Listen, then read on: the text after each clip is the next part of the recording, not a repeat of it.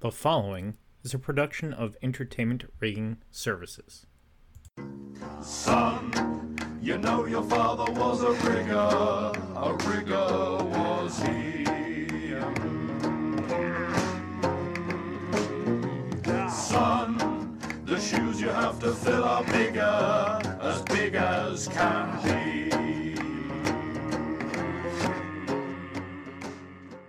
Hey everybody, and welcome to Shackles, Burlap, and Lies, episode 4. Today we have a very exciting guest. We are going to talk to Meredith Mosley Bennett, who is the ETCP certification manager for ESTA. She is in charge of the ETCP certification program. So welcome, Meredith. How are you doing today? I am great. I have been working remotely in Glen Ridge, New Jersey since all of this started, but most of the time I work remotely anyway because I can log in. But it's a gorgeous day, and Bill the cat is here with me, and we're just going right along. Excellent. So the question I start with everybody is, who are you?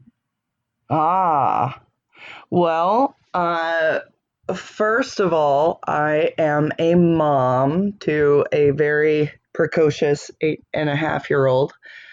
And what I do for a living is I have been with ETCP for 13 years.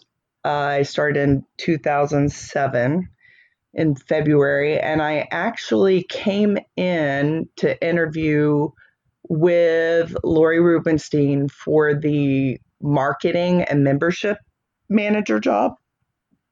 And Frances Thompson was in town. She's now the ESTA membership manager. And I came in the office, and the zipper on my coat was stuck and it was freezing outside, so I had to embarrassingly step out of my coat.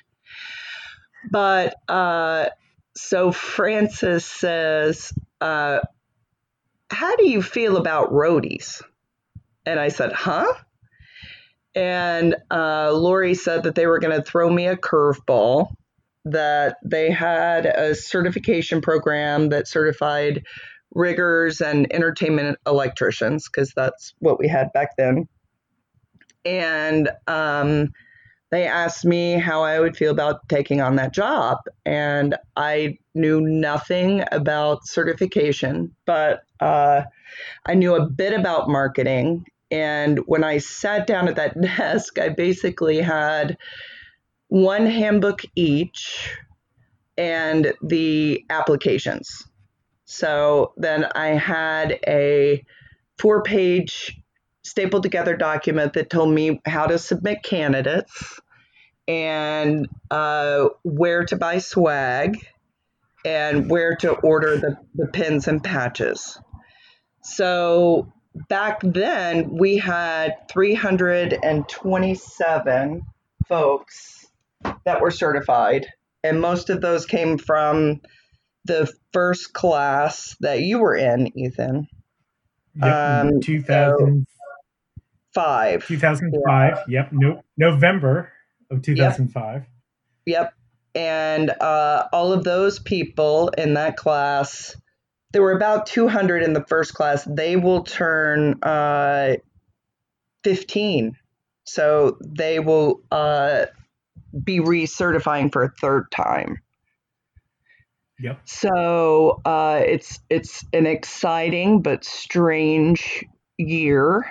But before I came to ETCP, I was a costume designer.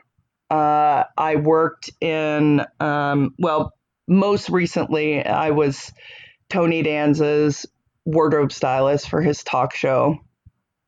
And then before that, I was in Texas and I did film, and I taught at Baylor University for a year. That was interesting. And then I came to New York. But I had a costume company in Austin with some friends that were from the movie business. And we did that for about 5 years. But I went from going working as a first hand at the Dallas Theater Center in the costume shop to 3 days later working for Walker Texas Ranger as their wardrobe supervisor. And it was the scariest thing I've ever done.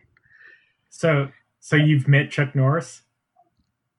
Oh, well, yeah. Yes, I know all of the Chuck secrets, but I am sworn to secrecy. So, yes. Could you reach out to Chuck and see if he could kick coronavirus to the curb? I already did, and he said it's even too big for him, Ethan. Wow. Yeah. That's rough. But he is encouraging everyone to wash their hands and wear masks and do all of the things that will keep you safe and healthy. That was the message I got from Chuck Norris. That is a very good message. And Yes. people should pay attention, because if they don't, Chuck Norris is going to show up on your doorstep and make sure that you start following it. Yes. Do you know how many of those Chuck Norris, if I were Chuck Norris, blah, blah, blah memes I get from family and friends? I can only imagine. Yeah. All the time. It stopped. I was going to say it stopped being funny, huh? Yeah. About 10 years ago. So, but yeah, so Ethan, when did I recruit you as a subject matter expert? Do you remember? I think it was about 6 years ago, roughly. Yeah, I think so.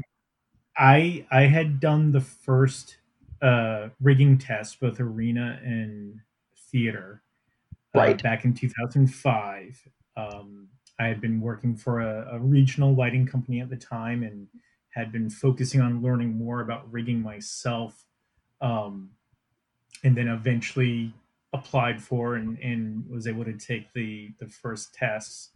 So what made you do it with that first group? Because you were one of the younger ones, right?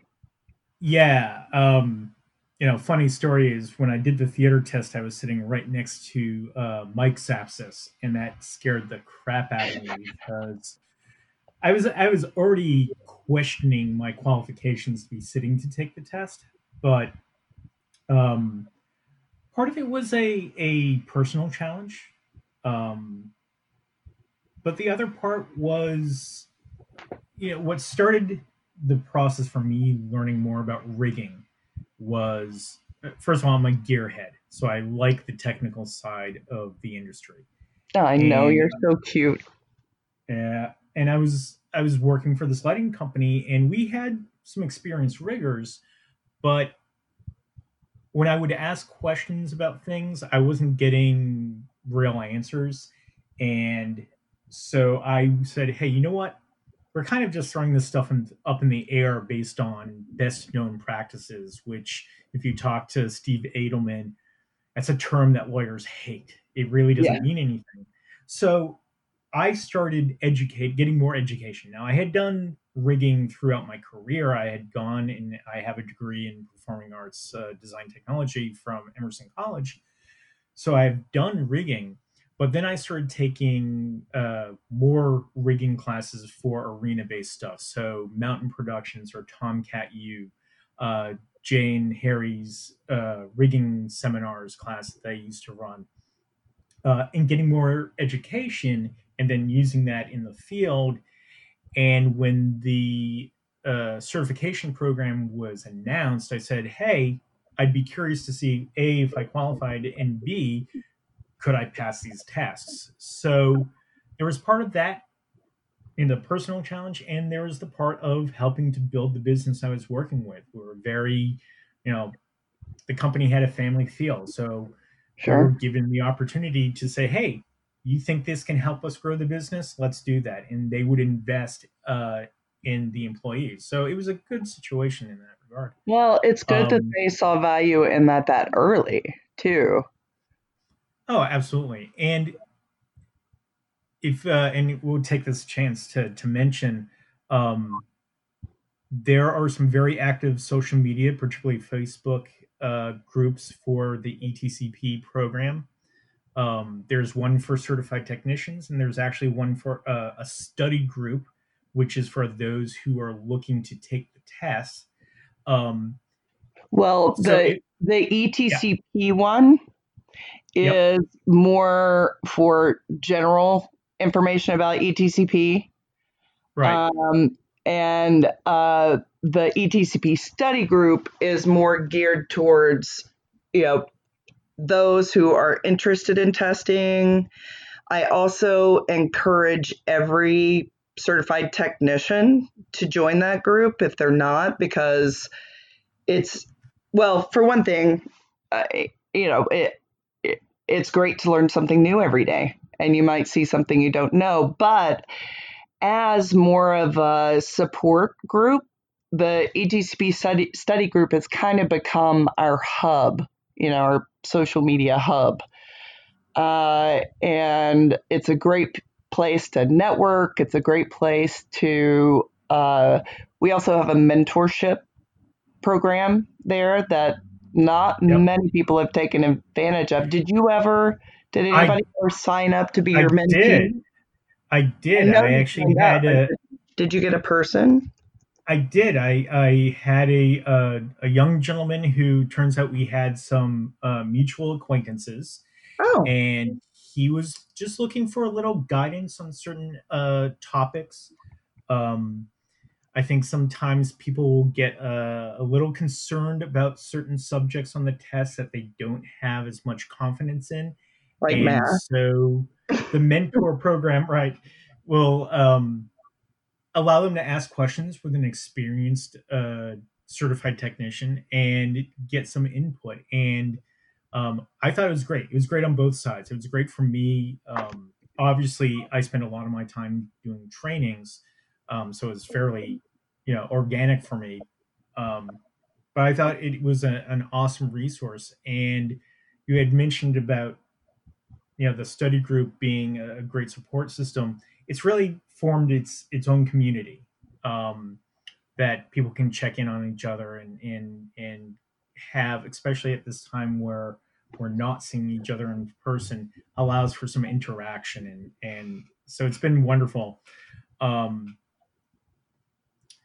Well, even the other day, uh, I was working on Woohoo forms because I'm trying to get everything online, right? So if I never ever see another PDF in my lifetime through this program, that will make me a very happy woman.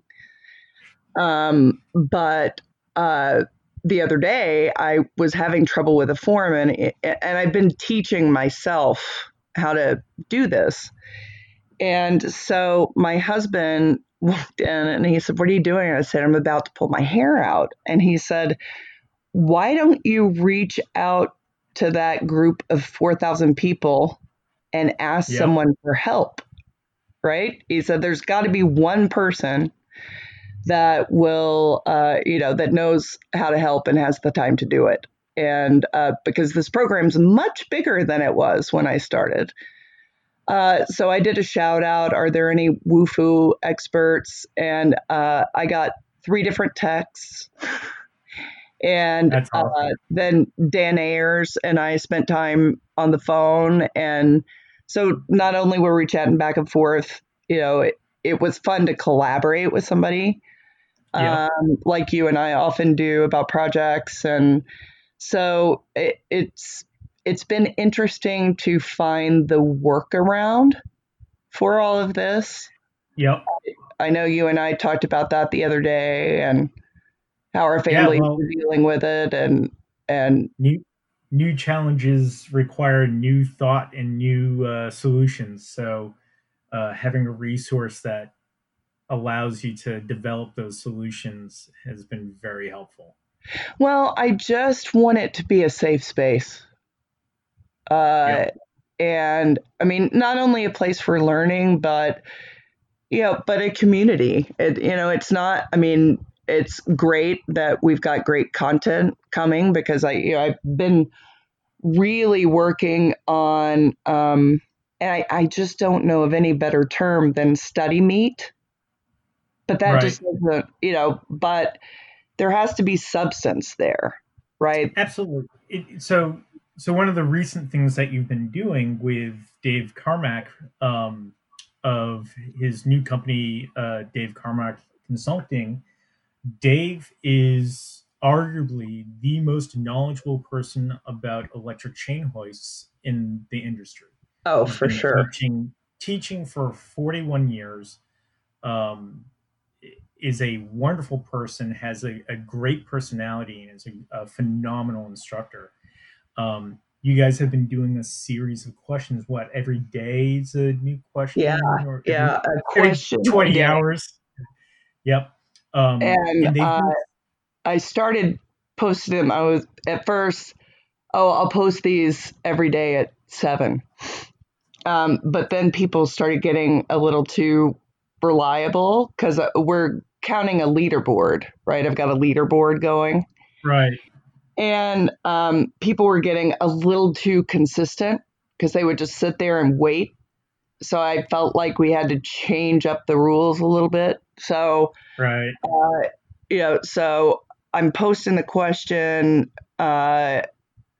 anywhere from like 10 a.m. to 12 a.m. So people have to Right. set up notifications to know. When the Um, new one's coming. yeah. Do you want to hear who's in the lead? Sure. Okay, it's very top secret, but I'll tell you we're gonna release it now. This is the leaderboard as of today. Can I say that we're recording this Yeah, no, early? that's we're recording this on Wednesday the 13th of May, and this episode is gonna drop on Tuesday the 19th of May. So Yes, and we do have something exciting to announce at the end of the podcast. But we this do, and exciting news is Philip Fleming is in the lead. He's the ETSP certified.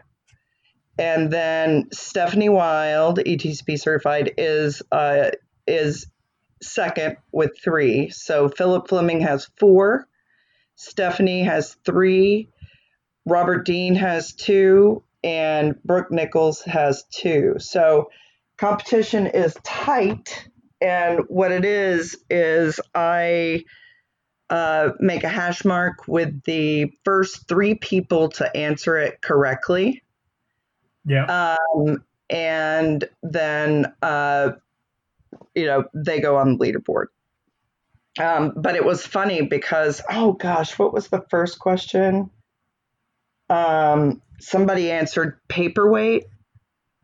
And because yes, I'm a yeah. costume designer, you know which question that was? So the question, and I'm paraphrasing, was, um, when is it appropriate, or is it ever appropriate to use a single hoist for suspension? Roughly along years, I can't remember Yeah, exactly. yeah. So the first person I'm gonna use answered, this machine in front of me to see if I can find the answer. yeah, well, the first person answered paperweight. And I was like, gosh darn it, people take this seriously. And then I read the question again and I went, oh, that's right.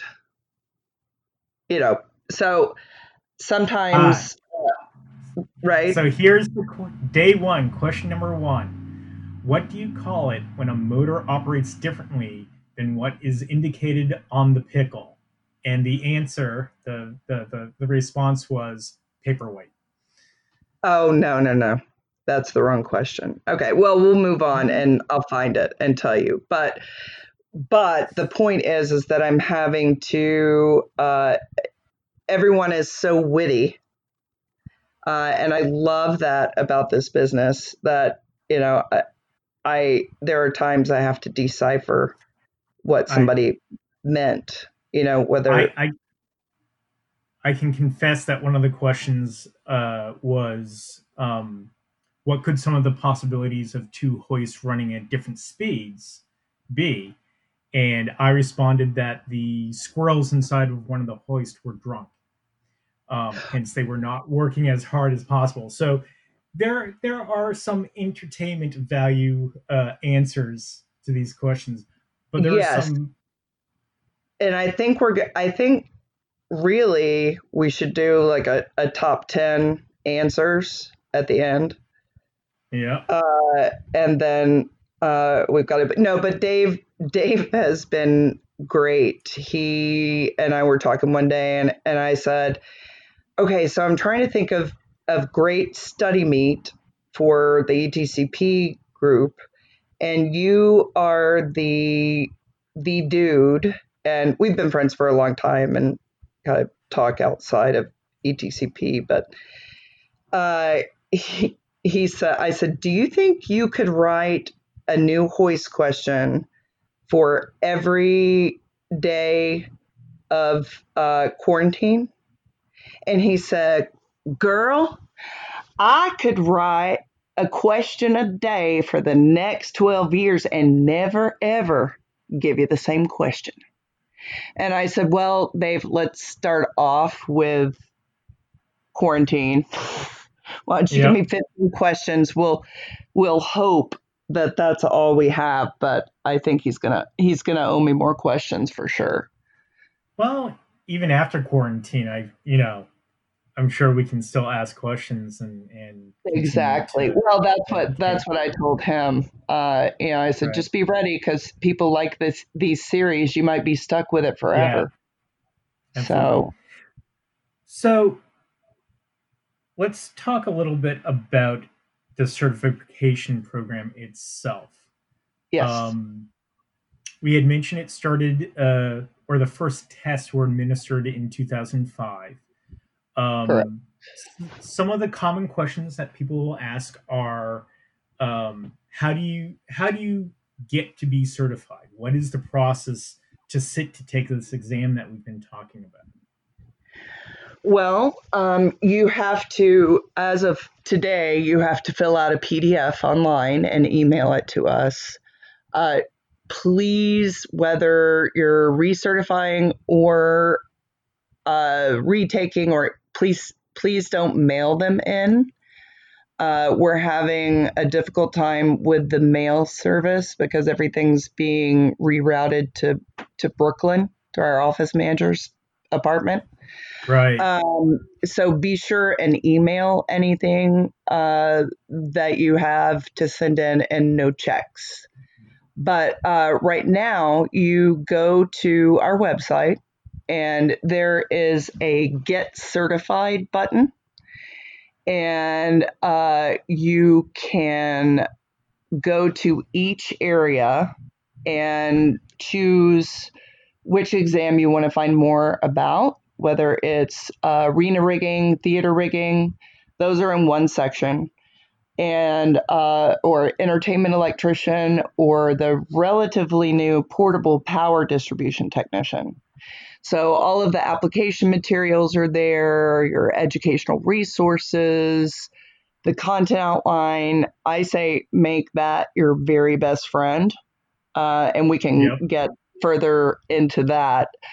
But the exam, you have to qualify to sit for the exam. The arena, theater, and entertainment electrician are 30 points. So that turns into basically, we have a chart, but you get 1 point per hour of work experience. I mean, one point per 100 hours. And then you also can get hours for internships or apprenticeships. If you have an undergraduate degree in entertainment technology or associate's degree, as long as, or graduate degree, as long as it's from an accredited institution. You have to receive a degree at the end. We don't do partial credit. And so you apply, and we look at your eligibility and your employment sheet. And Ethan, have you found a lot of people get freaked out by that employment sheet? Yes. A common question I get when I'm doing trainings is, what, how, how are they going to verify this? What, you know, Right. how do I track this? And my answer is usually that, um, you know, it's not like we're doing a background check when you apply. We're not hiring the FBI to go and talk with every single person you've ever worked with to make sure that are telling the exact truth. We don't have the resources to be able to do that. However, I know that when I applied for the test, they called my supervisor at my office and asked, had I been employed there for the last 10 years? Right. I freely admit, so when I applied, I used a combination of my available points for my degrees Mm-hmm. as well as work experience. And it basically came down to, did I do 4 hours of rigging a week every week for the last 10 years of my career? Right. Is one of the ways I could break it down. And I think what people get stuck on is that and we're talking about the rigging exams, did you do some form of rigging? Well, if you're on the electrics crew for a corporate gig and you're bolting the truss together and putting the span sets on, that's rigging. Right. You know, it's not that you were climbing the high steel and hanging the points. So you put the information down, and if there are questions, Meredith reaches out. She'll ask questions. And I should mention that Meredith and the entire office staff are there to assist people to get this process done. It is not as intimidating as I think some people build it up to be. So the work experience, it's valuable, and I'll say, as someone who works on creating questions for the test, we often debate the balance of work experience and knowledge, and what we're looking for is someone who has both. It's not biased in either direction. There's a balance there. Yeah. I mean, it's not, I tell people basically to ballpark their experience. And please do not send me your payroll stubs. I've gotten 52 pages worth of pay, like complete Right. front and back pay stubs. Don't send me that, please. What I want is for you to look at the content outline, because that's everything that's on the examination that you're taking. So if you're doing that type of work, then it counts as experience. Now, if you have 30 points of experience as a ground rigger, you're eligible, right? But will you pass the exam? I don't know, because that the tests are very comprehensive, especially the electrical. And so they just want to make sure that everybody is that they have the experience, because it's not, oh, can I tell you a quick thing about the application? Certainly you can. So you mentioned our friend Jay Glarum earlier, and I miss him so much. But he came to me the last time that I saw him. I think it was USITT. But he asked me if we could go have a seat and asked me to grab a piece of paper. And so I did. And I went over, and he had grabbed an application and was looking through it, and he said, nowhere on here does it say that people should understand the ANSI standards. You need a checkbox. Right. And he kissed me on the forehead and he said, that's my dying wish to you, my friend. And I said, oh, stop it. Stop. And but he and I went through the application together. And so all of the check boxes that you see now on the last, not the last page of the application, but the next to last, is because Jay Glarum wanted to make sure that everybody understood what they were signing up for when they wanted to take the exam, when they were filling out the application. He also, wanted us to spell out that they have to, by filling out this application, they agree to abide by the code of ethics and professional conduct. So, I definitely, if I have questions about an application, I go to the employer, or if it's, if I have questions, I go back to the person who's applying. But all of those things are really important. All of those check boxes about, just that, you agree that you're the candidate who appears below. We had all of that in a paragraph, but Jay said, no, spell it out. So people have to check that they understand about the construction of and use of wire rope ladders, ANSI 1.2, aluminum truss, counterweight rigging systems, powered hoist, and all of those ANSI standards are listed on the educational resources on the website. Yeah.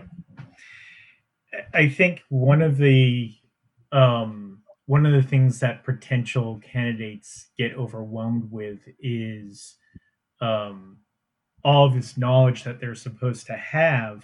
There was a little misconception about the certification process when it first started, that it was never intended to be that every single rigger becomes certified.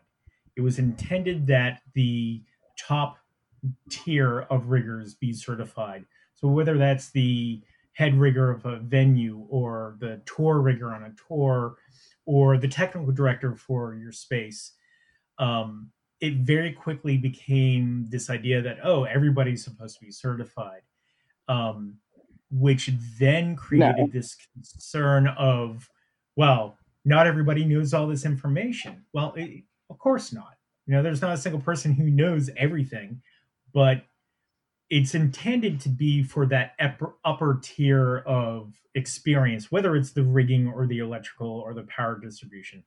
Well, for entertainment electrician and the riggers, it's top third. But I will offer that there are some employers, not just Bill Sapsis, there are others who insist that all of their all of their technicians become certified. And here's what they say about that. And I'm not saying that everyone should be certified. I'm saying here's what the employers have to say. And one of these was a big employer in Vegas. They said that what they do is so important every day that, yes, absolutely, the leads and supervisors should be certified, but that he wants every single person on his crew to be certified because he wants to be sure that each of them have the skills and knowledge to do the job that he's entrusted them. So there is a flip side to that. And really, it's up to each employer to make that decision. But I mean, if you're a freelancer, for sure, it's a great marketing tool for yourself. All of the ETCP certified people are listed on our website. You can do a search. One word of caution when you're searching for someone, don't put in too much information. Our search doesn't like that. Just Yep. try it first with the name and then see what you come up with. But yeah, it shows that people have, well, and you talk about Steve Edelman, due diligence. You want to talk a little bit about that? Yeah. So we have certified people. Yep. So Steve Edelman is the vice president of the Event Safety Alliance and is an attorney. And he does a lot of presentations talking about certain topics. And one of the common things he'll mention is standard of care and in people's responsibility to act reasonably in a given situation. And so, one of the things that the certification program, any certification program, does is it helps establish a certain baseline of knowledge and experience. Um, it doesn't guarantee anything. Usually, No. how I refer to it people is OSHA has two definitions of competent and qualified person, which we've talked about in previous podcasts, in that having a certification may go to proving in an incident investigation, it may go to prove to OSHA that you were indeed a qualified person to be making certain decisions, which then ties to the aspect of what is the difference between a certificate and a certification, and why is the ETCP program more how do I want to say it, more recognized than a quote unquote certification that you can get at some course that you take and then you complete and you get a quote, as again, I'm doing this on purpose, quote unquote certification. Sure. There are courses out there where they'll say, yes, you're getting an industry certification. But that's not actually true. When you get a certificate, that means that you sat in a class for a certain amount of time, and you may have taken a test to, at the end of the class, they may have certain specifications about whether or not you get what you have to how many you have to get right to get their certificate. But a certification is a more well-rounded, modeled after NOCA, which is the National Organization of Accreditation Association, I think. And there are certain benchmarks that we have to hit, like a panel of subject matter experts. We have to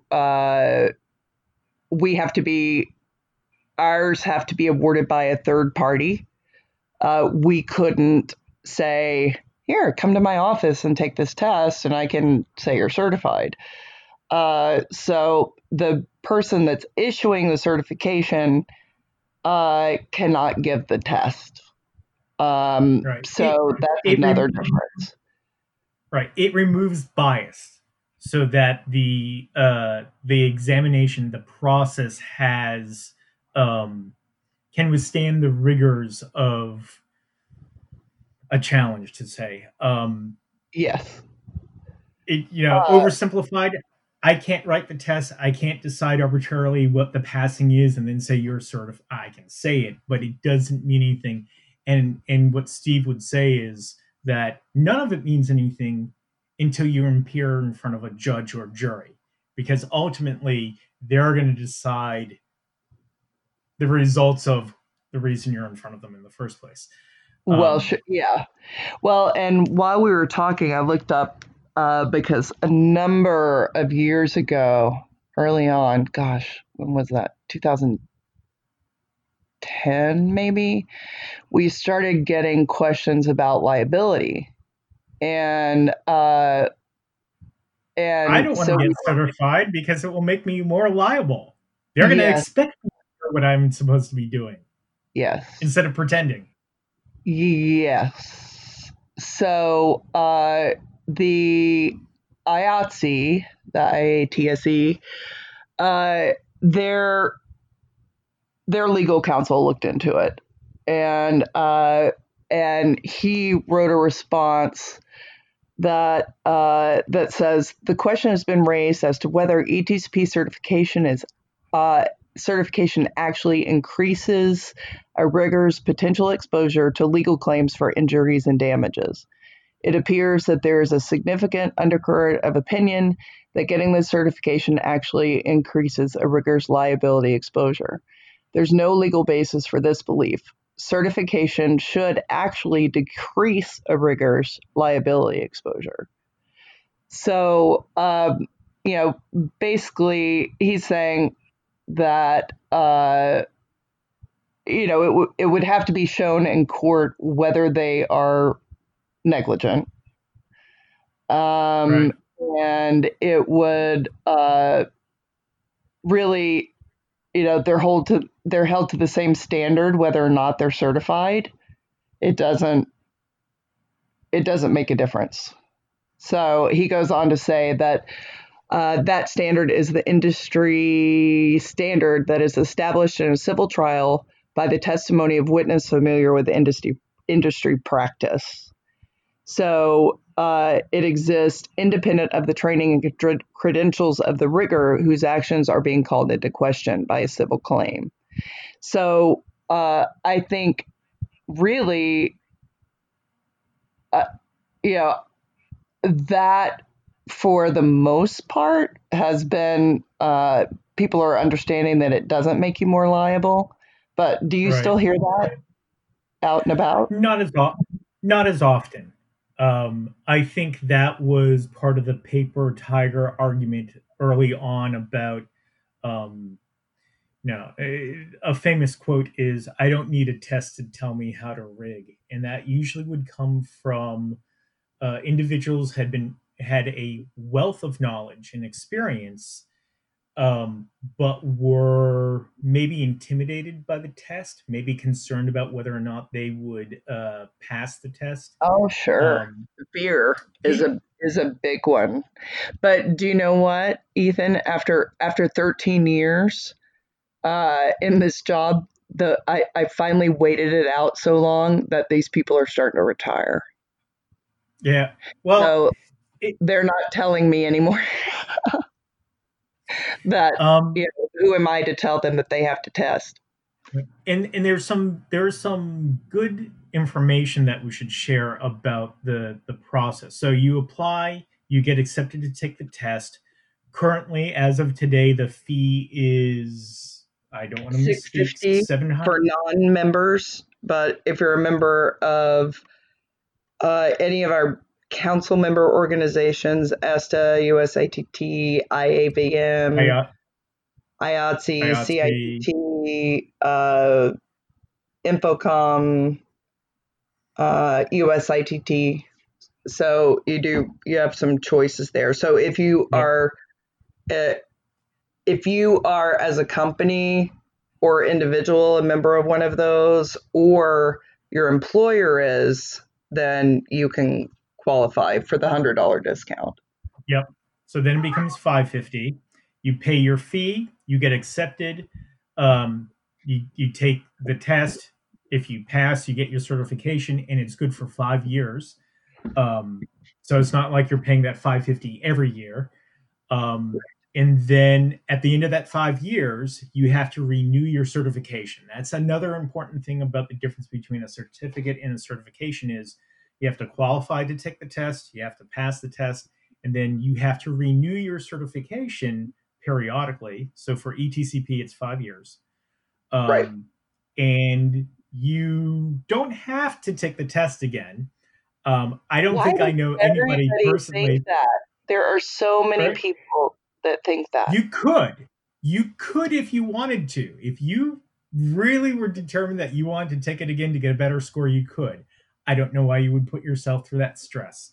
Well, But and if you take it to replace, because the only thing it does is replace the work experience. It won't replace right, the educational experience. right. So So if you let it lapse, then then and you want to just retake the exam, just you lost your thing, you lose your lower number too, right. your lower certification number. And Yep. amazingly enough, people are very, very attached to those lower. It's a source of pride. And it's funny. So this is way in the weeds, but the first group of test takers back in 2005, the first two tests that were administered were arena and theater rigging. Um, and they were done paper and pencil in Orlando at USI at LDI, and um, the numbers were assigned alphabetically to the people Yeah. who passed that course. So my number is 0048, and I do take great pride in the fact that I have a lower number than certain individuals. It Oh, doesn't well, mean anything. you know who's 007? Yes, it would be uh, Dana Bartholomew. Dana. Yeah, the name is right there. Yep. He's Um, he's never letting go of 007. yeah, I would pay him money to try to get that number. Well, you know Dana, what? Dana, if you ever listen to this, let's talk. I mean, financial negotiations can happen. No, you can't. It's not like buying a website, Ethan. You can't buy someone's number. But Oh, I do okay. have a special number that I just gave to someone yesterday, and I gave her the number 4077. Uh, Even though it's a higher number than what where we are in the numbering system. Right. Her name is Jamie Nicholas, and she is with Vertigo. Yes, And she was the first person to test at a center since all this started. that's correct. So that brings up a good topic. So, to this point, or until she took her exam, a lot of testing centers were closed. Um, and through your effort, we were able to establish that ETCP certified technicians were essential workers, and that Yeah. candidates should receive the right to take the test, because we're seeing a lot of people in our industry. I think one of the things that we should get credit for in the industry is we do adapt very well and very quickly. Oh, there is So no other. There isn't. I don't think there's any other industry that adapts more easily than maybe. I don't know. Can you think of anything else? medical, I think that's the only thing where you're literally Sure, talking life and death. But sure. we deal when you're in a show environment and something goes wrong, you have to fix it. You have to do it quickly. You have to do it safely, and the audience can never know. Yeah. And so we adapt and we overcome pretty well. So that was a great movement in that people could still sign up to take the exams. Now, there's going to be certain restrictions, like whether or not you can find a testing facility that is open because of maybe geographic hotspots with Well, and outbreaks. that's what I did with PSI is we determined test locations available to us by the following. We went by those areas hit hardest, those areas of the nation, and also I got from IATSE the states that they were targeting for field hospital implementation, Right. because Local 8 and Proof Productions they were amazing. They reconfigured and redesigned the template hospital that is usually, I mean, they said that it had been the same design since, like the Vietnam War or something. That the designs hadn't changed and they're static, right? So Right.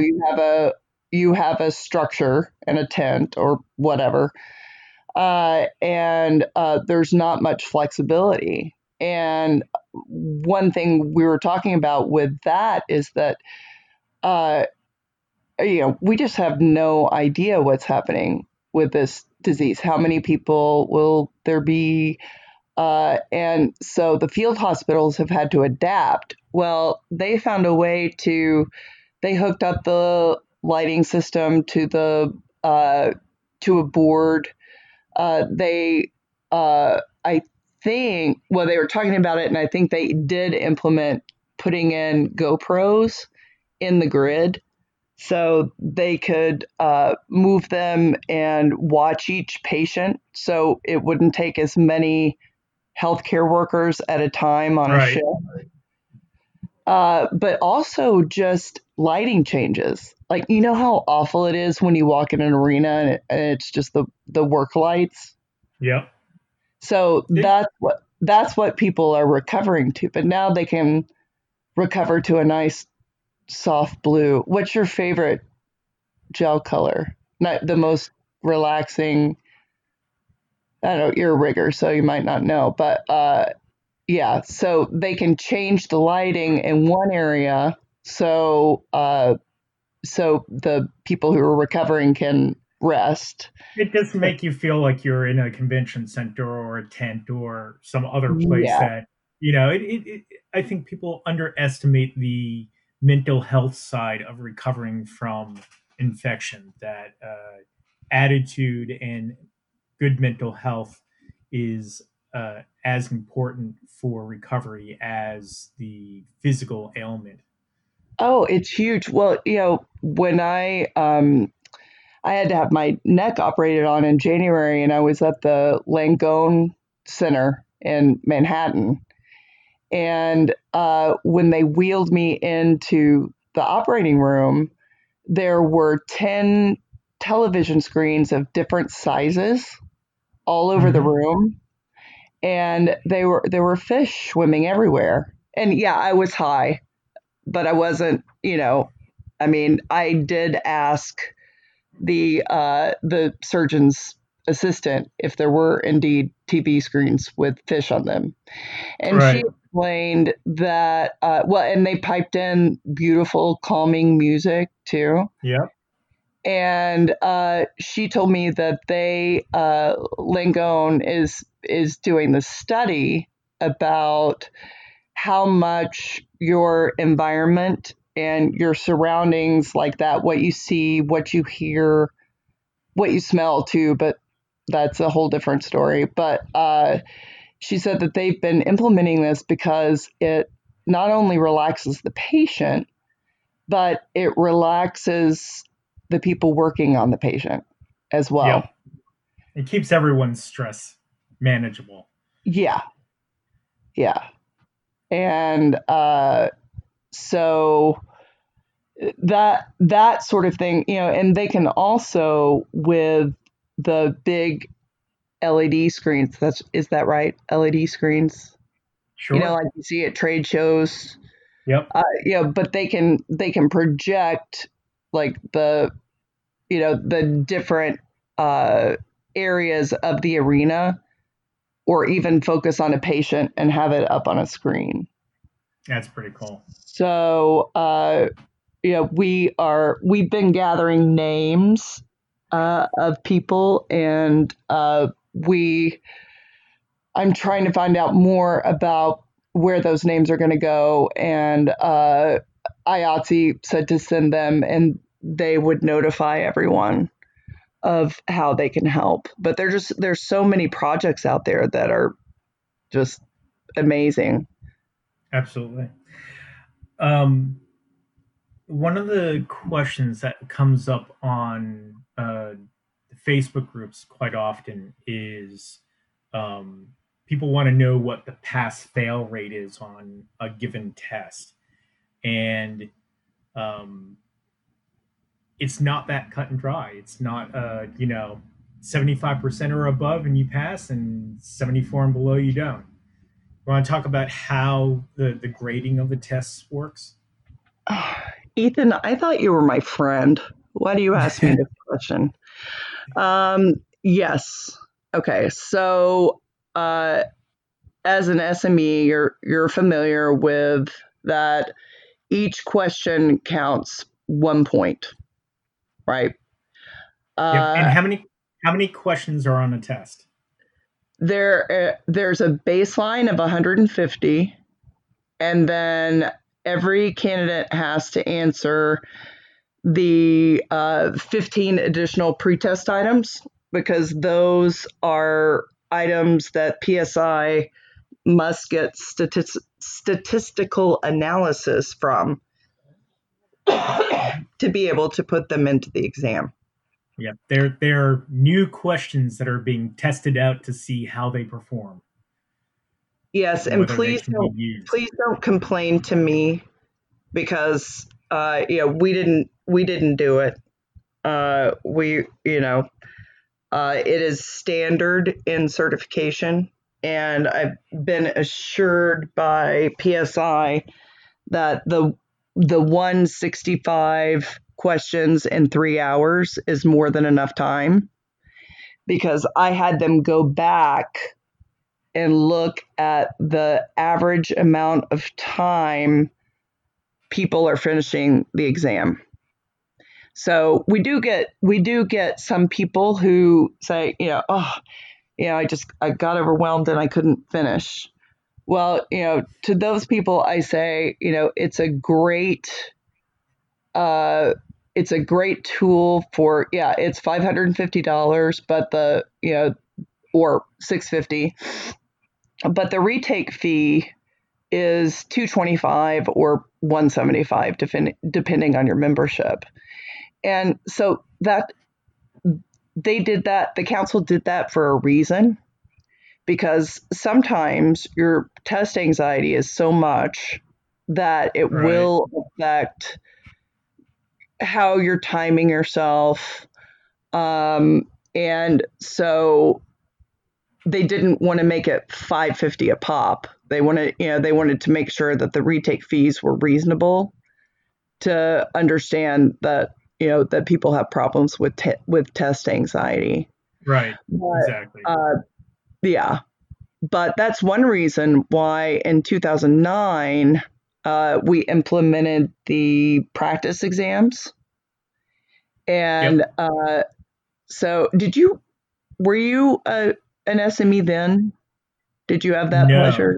No, I did not. I was not involved in that process. The second round, though. The second set of questions, I think, maybe. But we have 2 sets of questions for arena, theater, and entertainment electrician.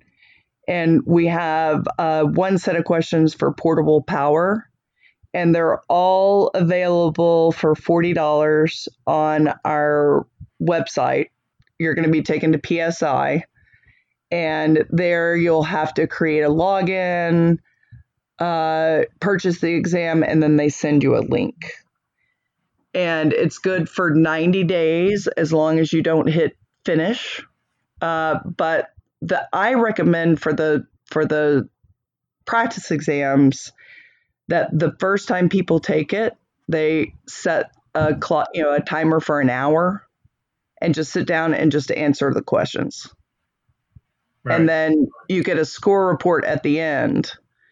And then if you don't feel confident, you can buy the other one and you can labor over that one for 90 days. Do you know what I mean? Yep. So back to the original question of the pass fail for I the was exam. trying to get out of. Who are you, Barbara Walters? What is this?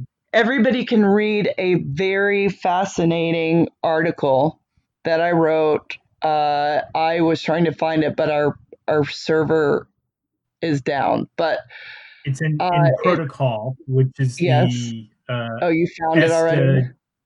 I haven't found it, but Protocol is the quarterly publication of the Technical Standards Program for ESTA, and is got a lot of good information, a lot of technical information.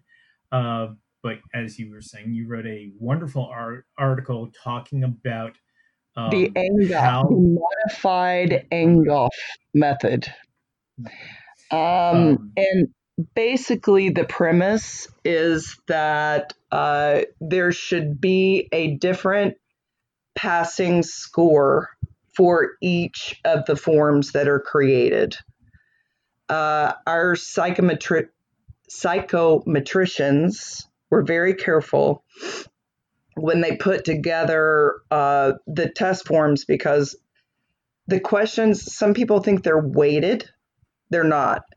They're 1 point per answer, but you might have a passing score of 96 on this exam, but you might have a passing score of 114 on a different test form.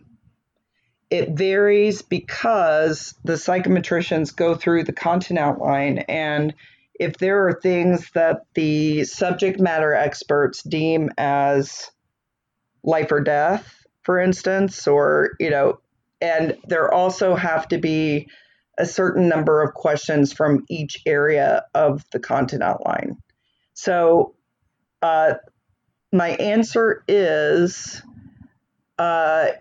you need somewhere between 93 points and 114, I think, to pass the exam, depending on which form you get. Which form you get and which questions are on that form. Correct. So I would tell people, quite frankly, the exam is challenging, but it is not insurmountable. It is multiple choice, which is something that for people who've never looked into it, it's multiple choice. And for people like me, you're giving me the answer. If I don't know what the answer is to start, I can reverse engineer it. So that, again, for myself. Yeah, but a lot of people are not that way. Well, and a lot of people have not taken an exam in a really long time. Yep. I mean, I haven't taken an exam since I took the GRE, and that was a while ago. As a subject matter expert, and I believe I can say this without violating my agreement, we take the exam occasionally to say we're not graded on it. I got anxiety doing that. So that's a common thing for all of us. But there are a lot of good resources out there to help you not only prepare for the specific content, and in the handbooks that Meredith alluded to earlier, it tells you how many questions are in each subject area. So for the rigging, it might say, planning and layout is 50 questions, or math is X number of questions. So you can use that to kind of say, hey, I need to spend more time studying information on this section. I'm really comfortable in that. There's the practice exams. There are courses that people offer not only for the subject matter, but you can actually take courses for how to take tests better so that you feel more comfortable taking the exam. Which led me to a quick point of another question that will come up often is I took XYZ manufacturer's training class and they said something about getting ETCP credit. Can I use those No, to take the test the no, first time? no. Correct. Correct. Um, You win. yeah.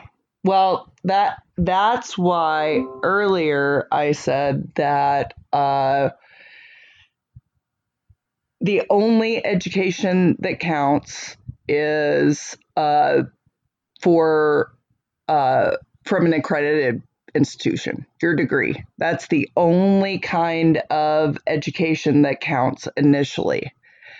So any course that you've taken is tremendous for your brain and your prep. And also, if you guys don't know, there is so much free training right now. So much. If you're just sitting around, take advantage of that because I've never seen these sort of opportunities before. Which leads me to why do we have recognized training? Recognized training is not, like Ethan said, for people studying for the exam. Or shall I say, it's not specifically directed to people studying for the exam.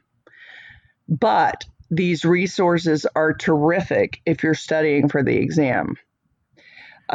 We have to, as a certifying body, we have to stay one step away from training.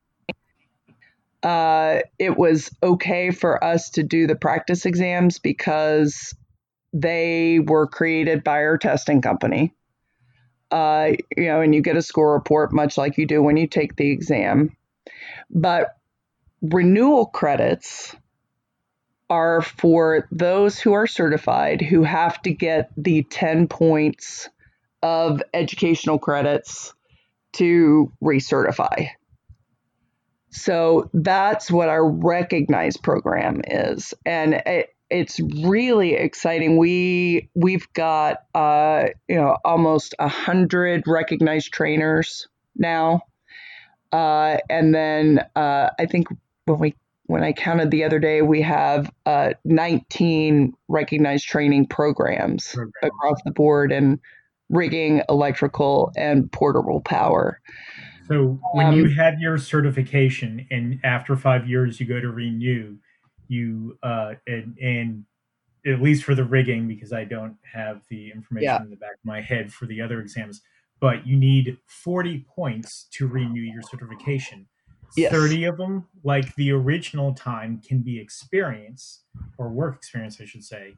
But 10 of those points, a minimum of 10, has to be from continuing education because it goes back to what I said earlier, finding a balance.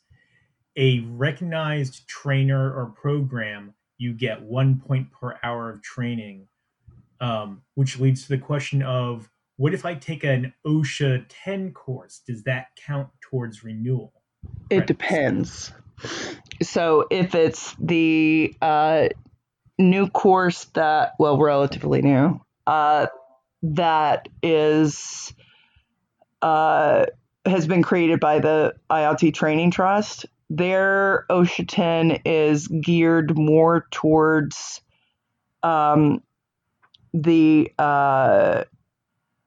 the entertainment technician instead of a general construction. So that theirs are 10 points because they're taught by ETCP recognized trainers. OSHA 10 in general is I believe 10 points, but or 5 points. No, I think it's 5 points. I need to go back. Oh, it's OSHA 30. That's right. Because Nevada started requiring everyone to have OSHA 30. So the council decided, that would be good for 10 points. So It depends. Right. The point being is that an unrecognized course of content that might apply to our industry will be half a point per hour versus a recognized program is 1 point per hour. So it's more efficient for you. And the idea is we hope that you would get education that's going to be something you can apply to your work life. Right. And we have quite a few double and triple certified people. Last year, I think it was, or year before, I went to the council and asked if, so say someone has a rigging, arena, and entertainment electrician certification, because they're kind of a jack of all trades and they do it all. So before they would have to have 20 points of education Right. to recertify, but now they just have to have the 10 points as long as the 5 years cross each other. Right. As long as they're getting education every 5 years, but they do have to record separate electrical and separate rigging experience, like you do on the original application. Right. And you can also, for your renewal credits for electricals, you could take a rigging course from a certified or a recognized, sorry, very careful, a Yes. recognized instructor. And that will count towards your electrical recertification. Yeah. So there's some opportunities. My brain, his name is Richard Cadena, and I have often talked about wanting to run classes together where we swap students for a few hours, and he teaches electrical to the riggers, and I teach basic rigging that sounds to fun. electricians, to get people information from specific experts. So you've applied to take the test, you get accepted, you pay your fee. What are the options for taking the test currently? Well, you have 1 year to sit for the exam, and you would be very surprised at the number of people who pay that $550 or $650 and just never go in and test. Really? Yeah, it's astounding. Like the window expires. Oh, now is a very good time to mention some extensions, if that's okay. Absolutely. Because of the pandemic, we've gone through and identified certificates and candidates that need to be extended because of the circumstances. So if your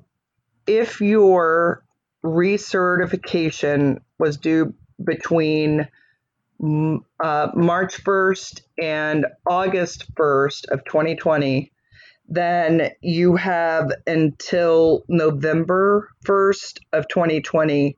You've automatically been extended. But we do ask, if you go and fill out that grace period form, it helps us just know who's taking the grace period and who doesn't need to. Who's just not renewing in Right.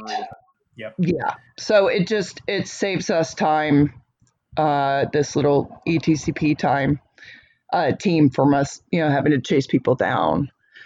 But so you have 1 year to sit for the exam.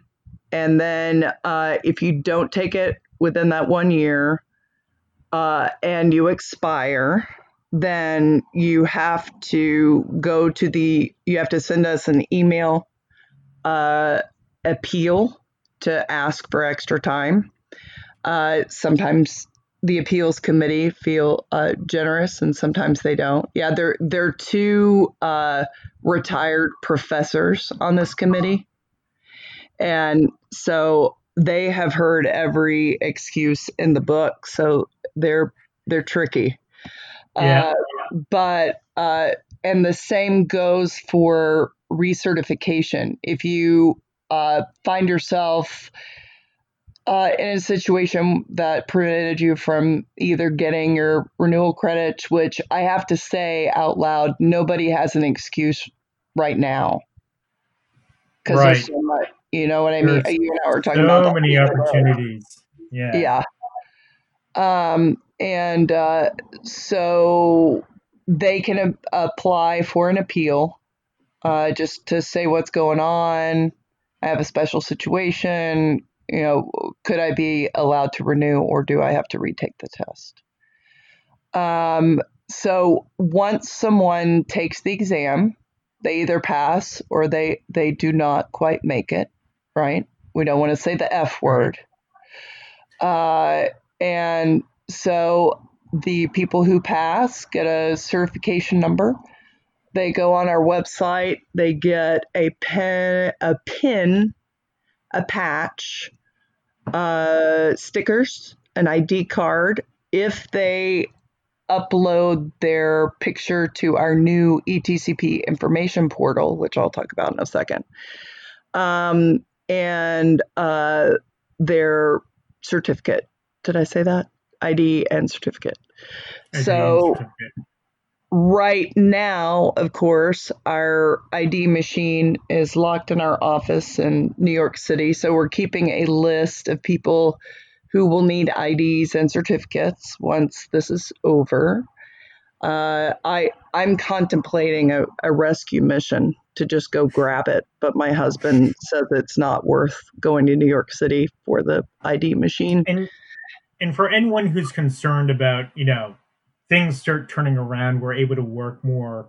You get offered a job that requires you to be ETCP certified, but you don't have your ID or certificate yet. That employer can go onto the website and find your name and verify you that way. So you do have some options to prove that you've passed and are indeed certified. And you could even have them email me directly or call me directly or whatever. We can verify. Right. Because we're here to help you guys and gals. But yeah, so if you don't pass, then you can take the test 2 more times within 2 years. The reason for that is that they don't want people taking the test too many times too close together.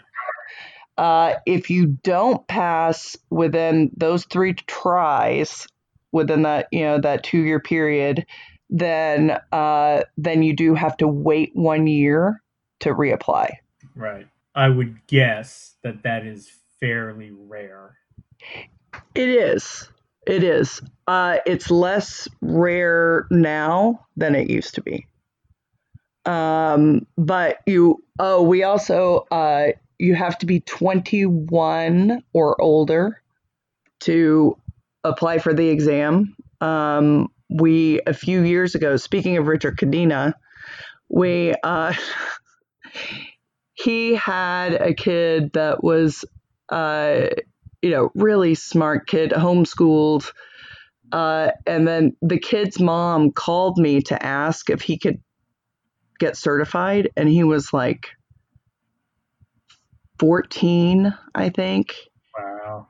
But in a year, I mean, with the professional experience that he had, he would have made it in a year. Right. And so I went to the council and I said, we need an age limit. We definitely need it, but as you go along with a certification program, there are things that you just don't know that you need until something comes up, either a policy or a check or a balance, or sometimes you just don't know.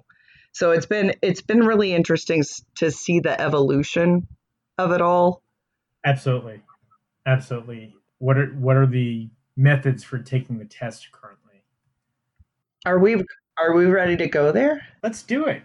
So Really? we had talked about, we have an announcement. We have some breaking news. So, starting on the 19th of May, ETCP candidates will be able to take the test via live online proctoring. So you will have options. You can either go, I mean, where the things are now, you will have an option when you apply with us, and then when you check in with PSI to take the test at your home or in your office, as long as you have a quiet area where you can test. Right. So you So will have this exciting option. I have been asked for at least the last 5 years when we're going to offer online testing, but the council looked at the packet from PSI. We'll be testing through their PSI bridge, and it is like kind of Mission Impossible kind of testing. They scan your ID through the camera. They scan your face through the camera to match it with the ID, right. and then they do a room scan. So you have to make sure you've picked up your laundry, because they'll see it. But Yeah. but you Making can't sure do what? they're making sure not hiding anybody under your desk or under the sofa. Exactly. So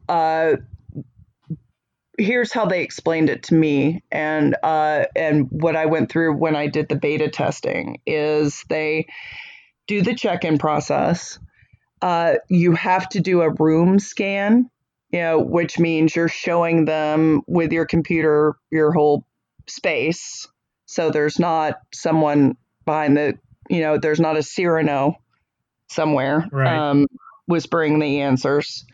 Good reference. And so they check you in face to face, so you'll see the proctor's face.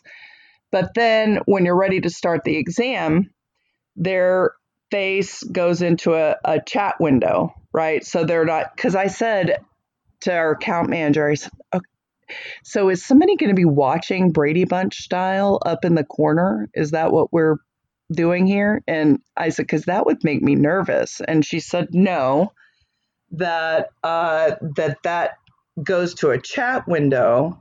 So if a candidate has any problems or needs to communicate with the proctor, they can.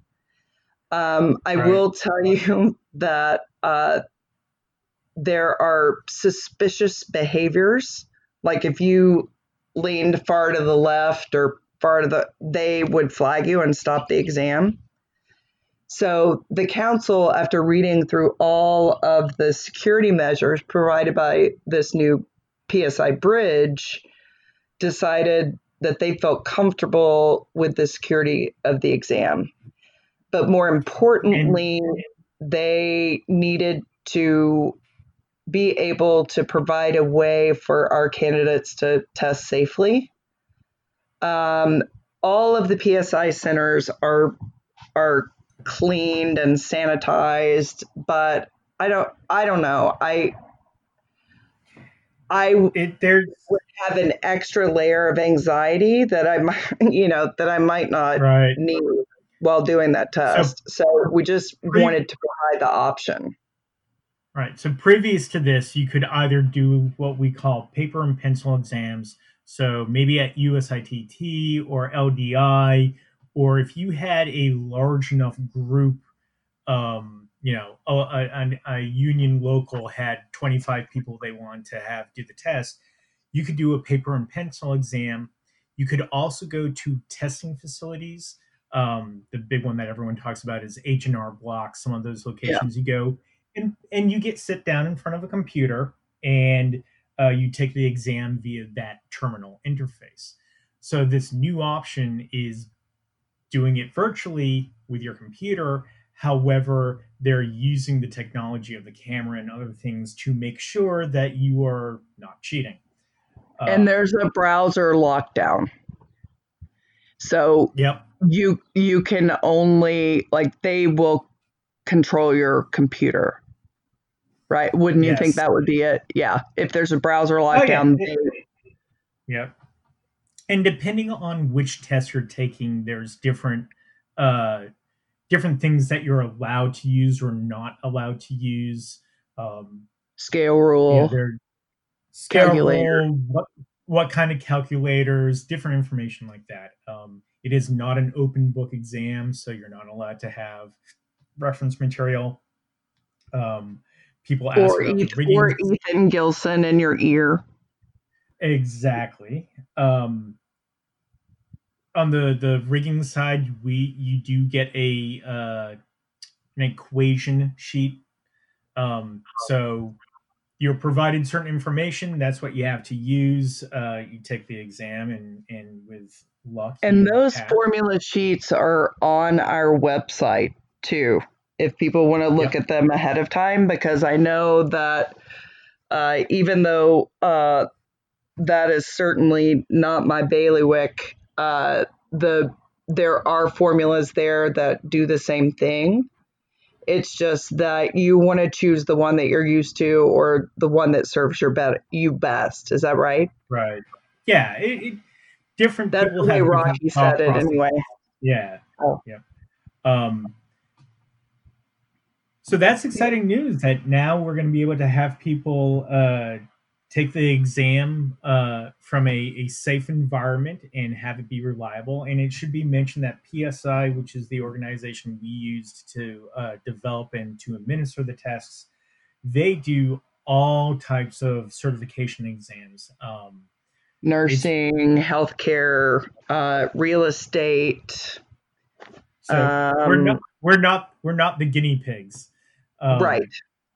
Well, which, and talking to our account manager and researching this over the last few months, she was saying that those programs saw a huge burst in activity, because you get the people who don't want to take off a whole day from work to go test, because if the test is 3 hours, you've got to make sure you get there early.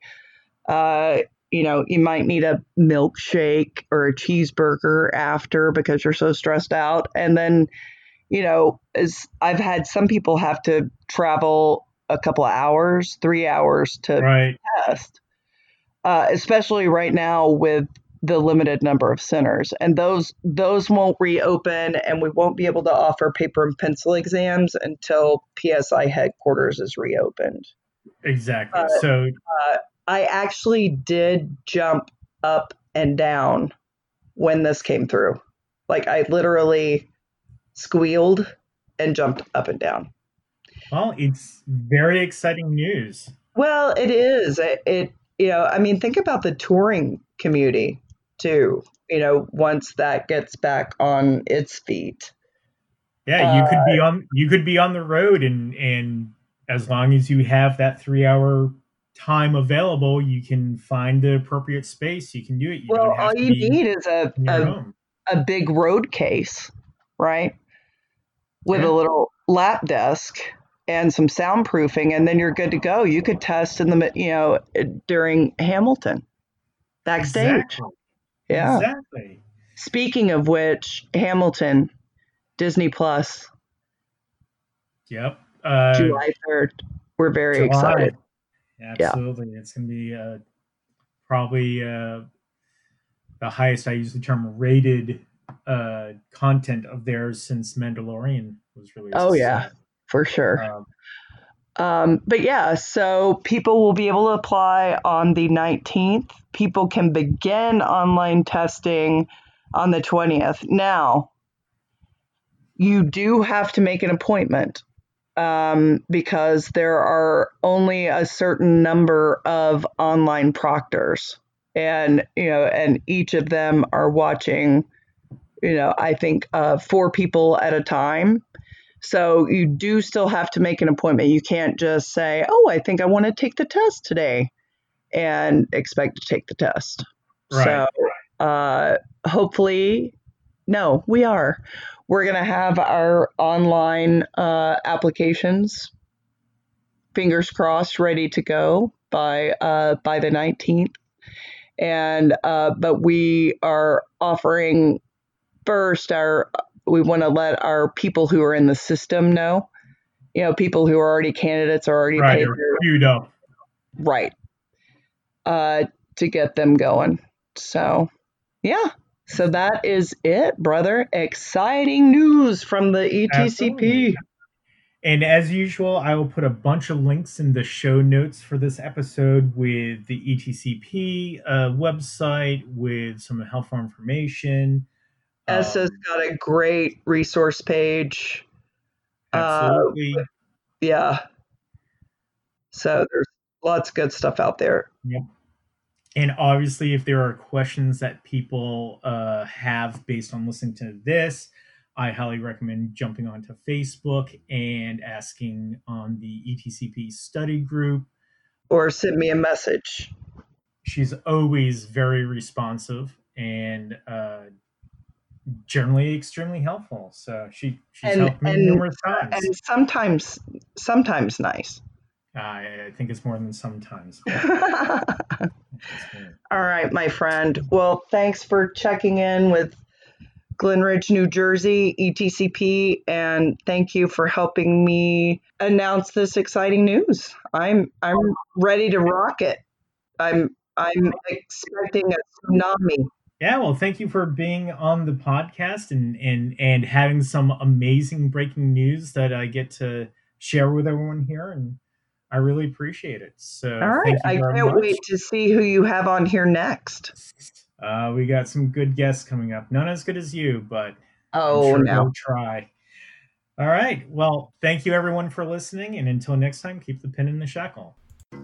Son, you know your father was a rigger was he.